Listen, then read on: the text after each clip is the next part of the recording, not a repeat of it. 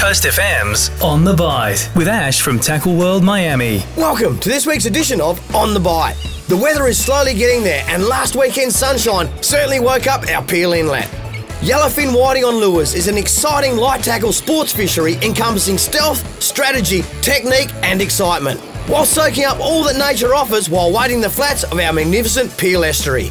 The trigger to bring on the bite is water clarity and water temperature, and both are on the improve, and the action is growing the deeper we get into spring. Remember, the annual seasonal closure for demersals within the West Coast bioregion kicks in midnight next Friday, the 14th of October. This closure is the one that's been in place for the last 12 years or so, and not part of any new proposals that are being floated by government at this time. A positive week for local marron stocks, with 100,000 juveniles being released into Harvey Dam. And while they're a few years off becoming size to catch, we look forward to families being able to access this iconic local freshwater crustacean.